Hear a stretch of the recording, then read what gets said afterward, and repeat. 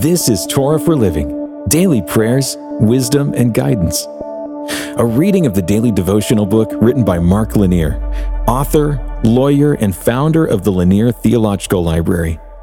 We're sharing scripture and insights from the Torah, the first 5 books of the Old Testament. And today we're reading in Numbers chapter 25, verses 10 through 13. And the Lord said to Moses, Phinehas, the son of Eleazar, son of Aaron the priest, has turned back my wrath from the people of Israel, in that he was jealous with my jealousy among them, so that I did not consume the people of Israel in my jealousy.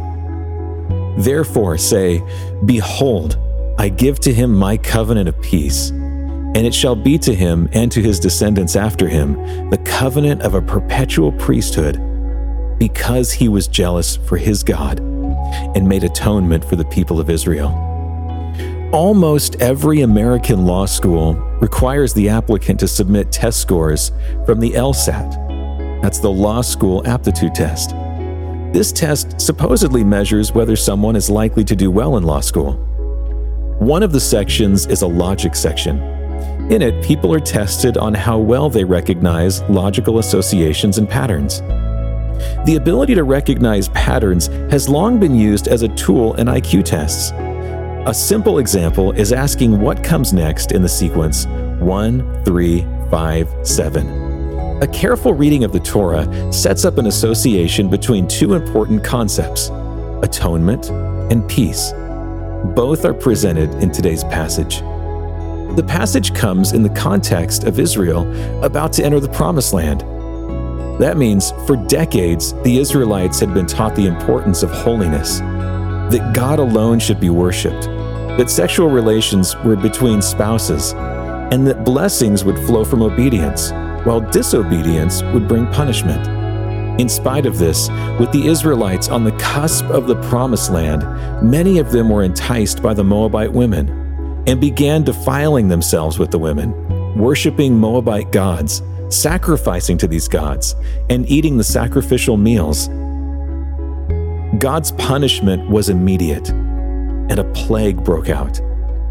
The Israelite priest Phinehas took a certain level of leadership over the defiance and disregard of God, and he brought judgment on several of the defilers.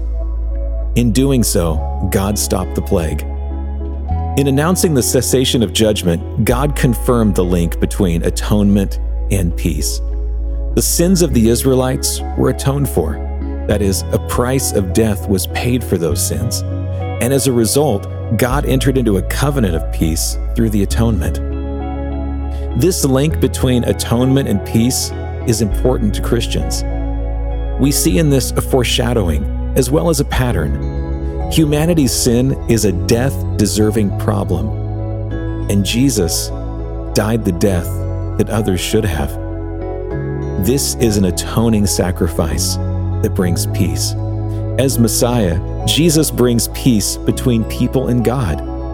Without atonement, there can be no real peace between disobedient, sinful people and the holy and righteous God. Let's pray. Lord, I confess that I am not a righteous person on my own merit. My best deeds are like dirty clothes compared to you. Please give me atonement. In your name, amen. This has been a reading of the daily devotional book, Torah for Living. It's written by Mark Lanier, author, lawyer, and founder of the Lanier Theological Library.